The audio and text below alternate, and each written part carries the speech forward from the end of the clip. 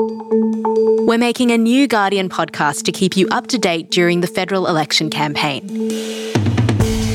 It's called Campaign Catch-Up and it's hosted by me, Jane Lee, together with Catherine Murphy and the rest of the politics team at Guardian Australia. Each day you'll hear the top stories and analysis from the team on what it all means. Even if people think you're a really nasty piece of work, you won't care if your objective is served. We seem to be having these problems repeatedly, and there doesn't seem to be any lessons learnt from when we've previously been unprepared. It'll be out at 4 p.m. every day of the campaign. Hear it on Full Story or search for Campaign Catch-Up wherever you get your podcasts. This is The Guardian. I'm Gabrielle Jackson, and this is the Full Story, Newsroom Edition, where Guardian Australia's editors discuss the news of the week. At the last election, Bill Shorten pitched the Australian public big ideas. Progressive policies on tax and on climate spearheaded Labor's campaign, policies that were vigorously attacked by the government.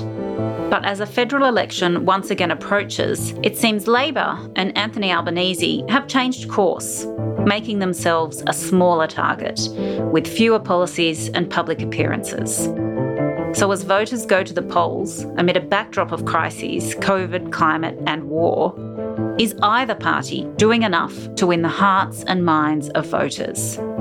Today, I'm talking to Editor-in-Chief Lenore Taylor and Head of News Mike Tischer about whether we're in for political campaigns that fit the times or politics as usual.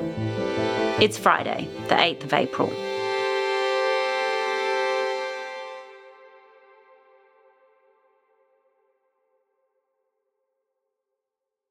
Good morning, Lenore. Morning, Gabs. Good morning, Mike. Good morning. We're days away from an election being called, and yet it seems we still don't know all that much about Labor's policy offering. People are saying they don't know who Anthony Albanese is. Obviously, Lenore, this is a very different strategy that Labor went to the last election with. How do oppositions weigh up whether to be a big or small target?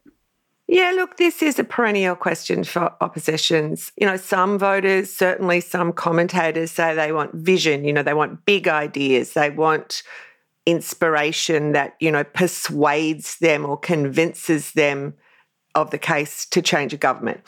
And then, the strategists come in and they're the people running the focus groups and the tracking polls, and they point out that big visions can be off-putting or frightening, and also they can be quite easily weaponised by a government who's trying to make the case that change is risky or ill-advised. And often the thing looming largest in an opposition's mind is the previous election, the one they've just lost. And in this case, that was the election where Bill Shorten presented voters with a lot of big ideas. And then one of the things mentioned in the post-mortem of that unexpected loss by Labor was that there were too many big ideas. So that much of the big vision, small target debate is as it always was, like a choice, a tension that oppositions always face. But I do think in this election there are two additional factors which are sort of fascinating because they pull in opposite directions. On the one hand, this term of government has been like one long disaster, bushfires, floods, pandemics, recession, et cetera, et cetera. And every commentator with the Pulse is telling us voters are exhausted and fed up and pissed off, and that is undoubtedly true. And maybe that means voters do want reassurance. They want a bit of what we might have once called normal. They want help with cost of living and services that work, and they don't want games and they don't want rhetoric, and they want the election over and done with, and they just want to choose whoever might be best to help them get back to some semblance of their former life. But on the other hand, anyone paying attention at the moment can surely see that things can't possibly go back to normal. We're living through this turning point in history where all of the crises that have been building up over decades are all cresting and kind of intersecting with one another. And a couple of bucks to help with the cost of living in Australia in the short term seems to be a pretty sort of poor answer to that. We know the frequency of the floods in some parts of the country and the intensity of the fires is being fueled by global heating. We know that the geopolitical tensions that we've seen building are just, have come to kind of crisis point in Ukraine. We know that both of those crises feed and fuel one another.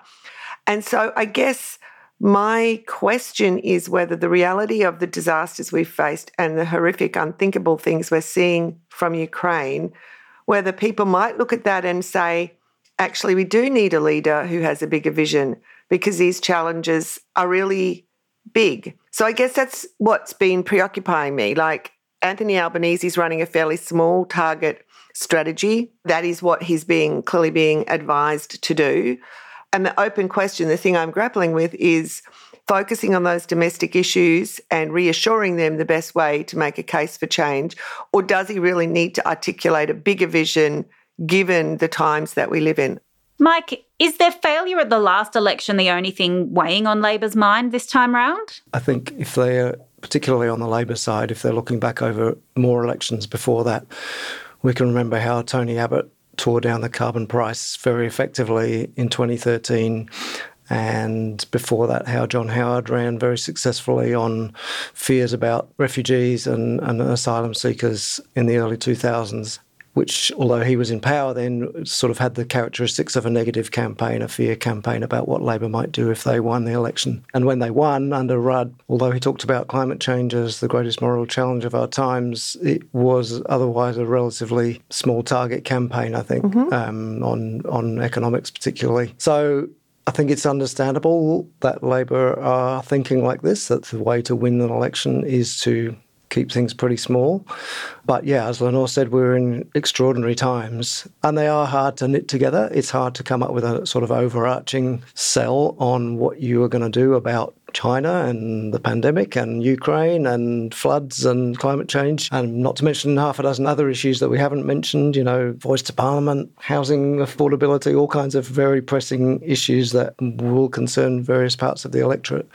It's really hard to come up with a way to frame all those in one way, but I agree, it would be fascinating to see a leader try to do that in a slightly more ambitious way than Albanese has done so far. I thought it was interesting that Cameron Milner, who's a former Queensland Labor State Secretary and was Bill Shorten's chief of staff for a while, is now a lobbyist, it must be said, also for Adani for quite a while.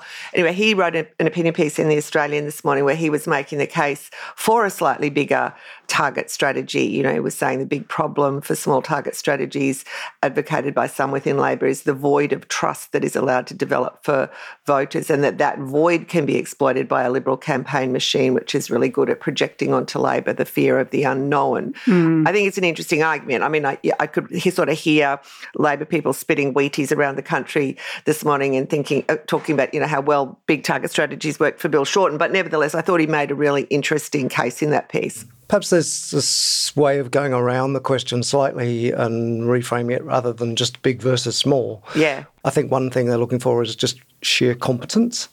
They want a government that works. We've seen that particularly in the response to the floods recently and also the bushfires before that and the pandemic. They just want things that work. And if there's a way to project that in a calm and measured way, that doesn't necessarily involve making huge promises or indulging in soaring rhetoric.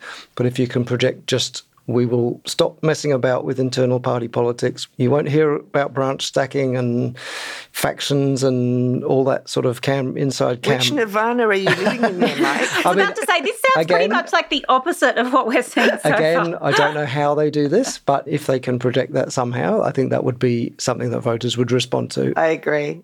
Is campaigning different for incumbent governments? Like, do they have to put up big vision strategies like the opposition, or do they assume that voters know what they stand for? I mean, we keep hearing about a car key election. Is national security their sell? So I think they're trying to sell themselves in two ways, as better economic managers and as being better to handle national security. That is what they see their winning points are in the election. If we look at the national security point first, they did start this election season prosecuting national security in a very almost cartoonish way. Anthony Albanese was the Manchurian candidate. I had thought that we had kind of moved on from that a bit until I read a story this week about large trucks with advertisements on the side of them driving around cities across Australia showing Chinese President Xi Jinping voting with a ballot that said Labor won alongside the words CCP says vote Labor, and they were paid for by the conservative lobby group Advance Australia. So maybe we haven't moved on from the cartoon phase, I'm not sure.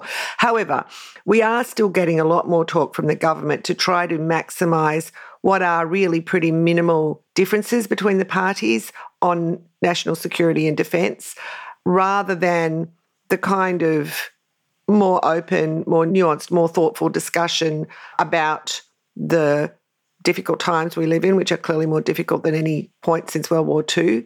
We keep getting told that the government wants a khaki election, although I guess the polls are a little bit less clear about whether that is actually as much of a benefit to them as they might assume that it is.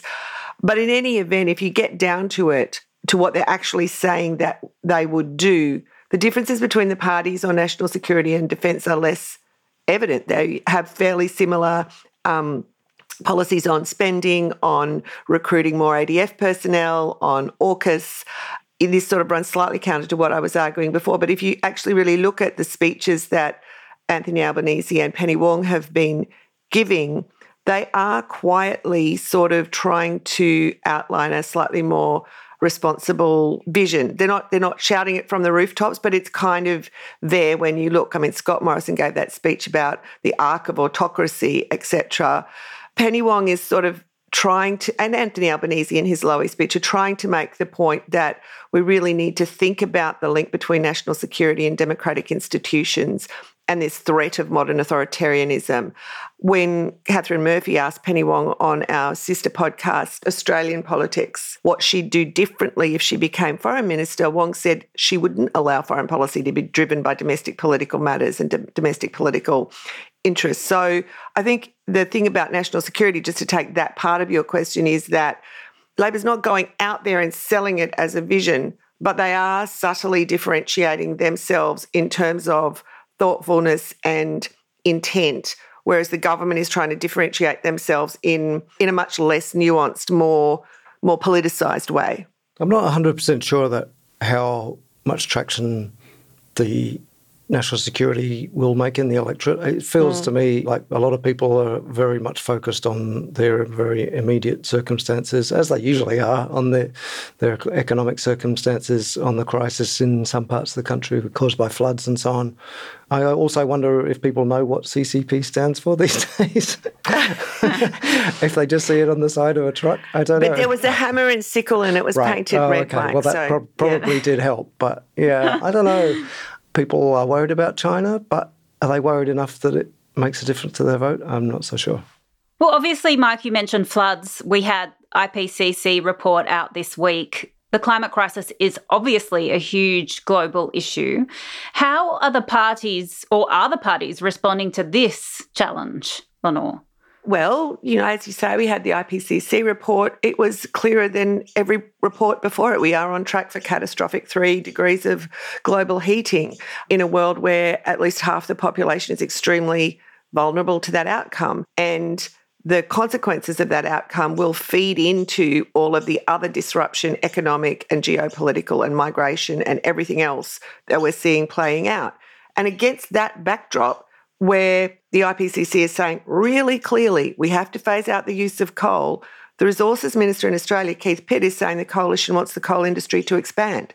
And we're continuing to subsidise new fossil fuel exploration and new fossil fuel developments. It's like we're having the same old arguments as if nothing is happening.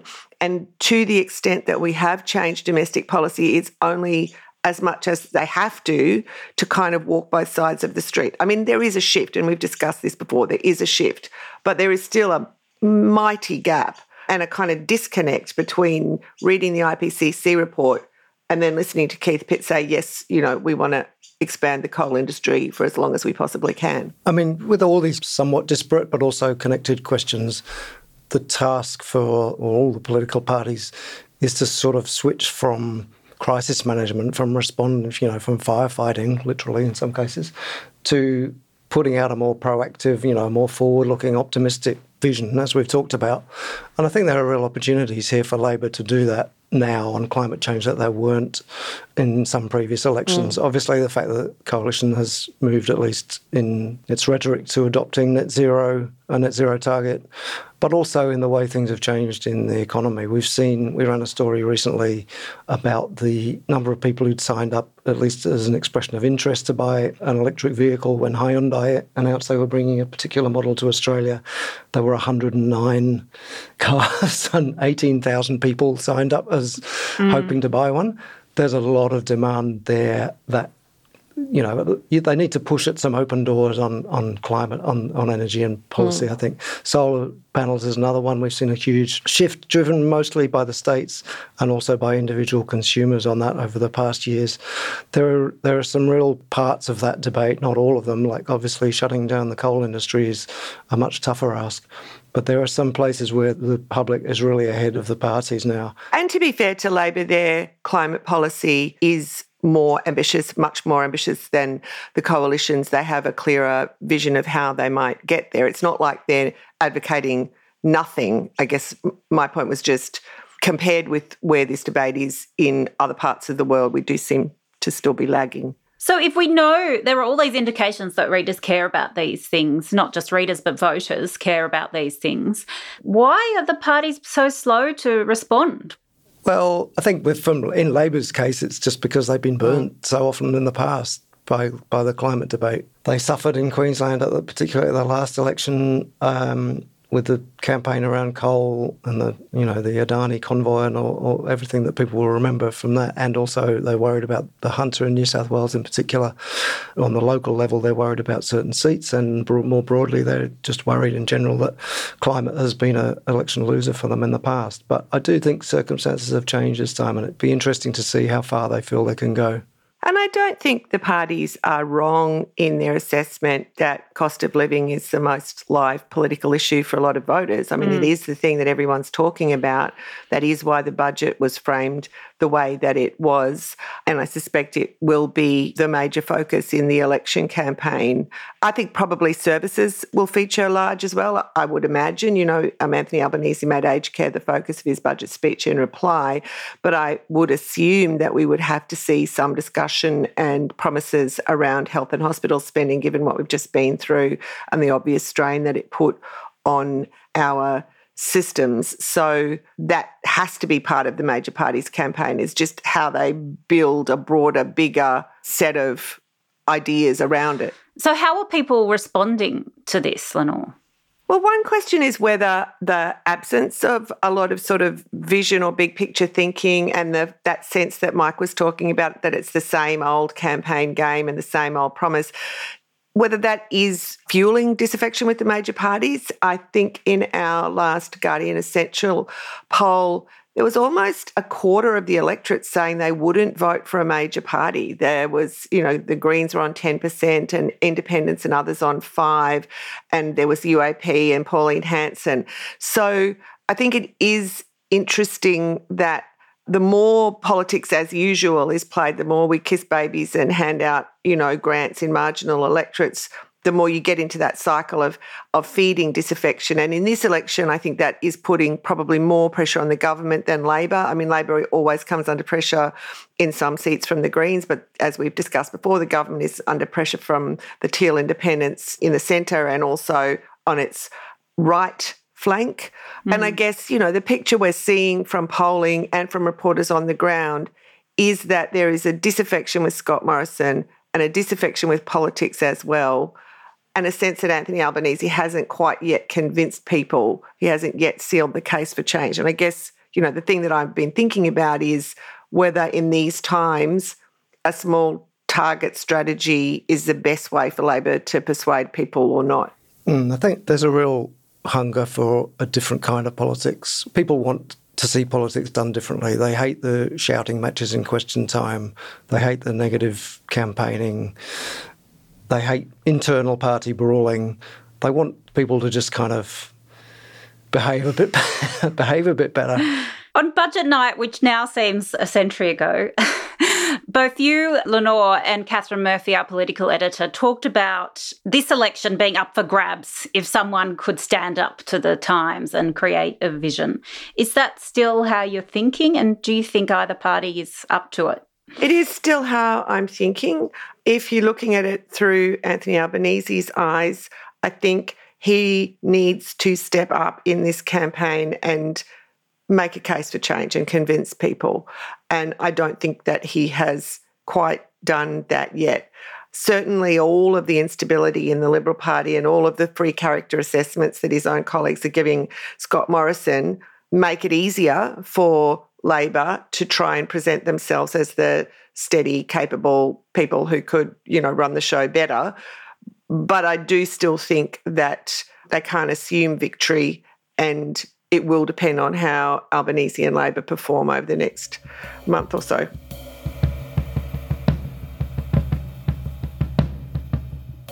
Next, earbuds and ibises.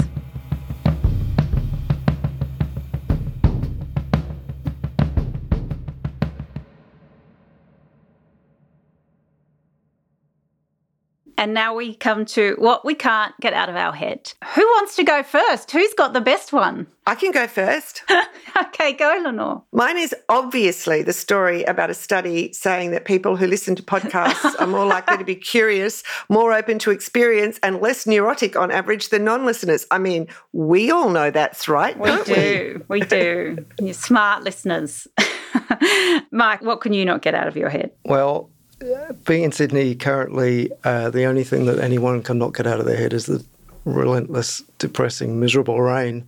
So my story is the only one around the rain that had any kind of positive angle to it. And we did rack our brains in news conference, right, trying to find a positive news story on rain. And this was that the much maligned Australian white ibis, which is extremely common in Sydney, and people disparage it as the bin chicken, which it has learned very cleverly to adapt to the way that humans have taken over its traditional, it's a wetland bird.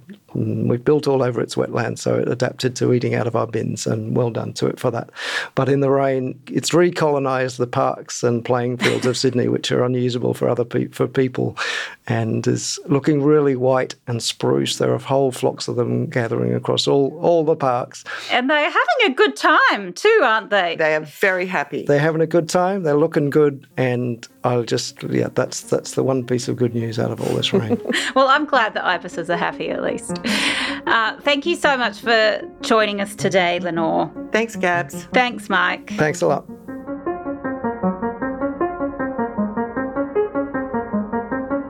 Thanks so much for listening. That's it for today. The podcast was produced by Miles Herbert and Camilla Hannon. The executive producers are Miles Martignoni and me, Gabrielle Jackson. Laura Murphy-Oates will be back with you on Monday, and we'll see you then.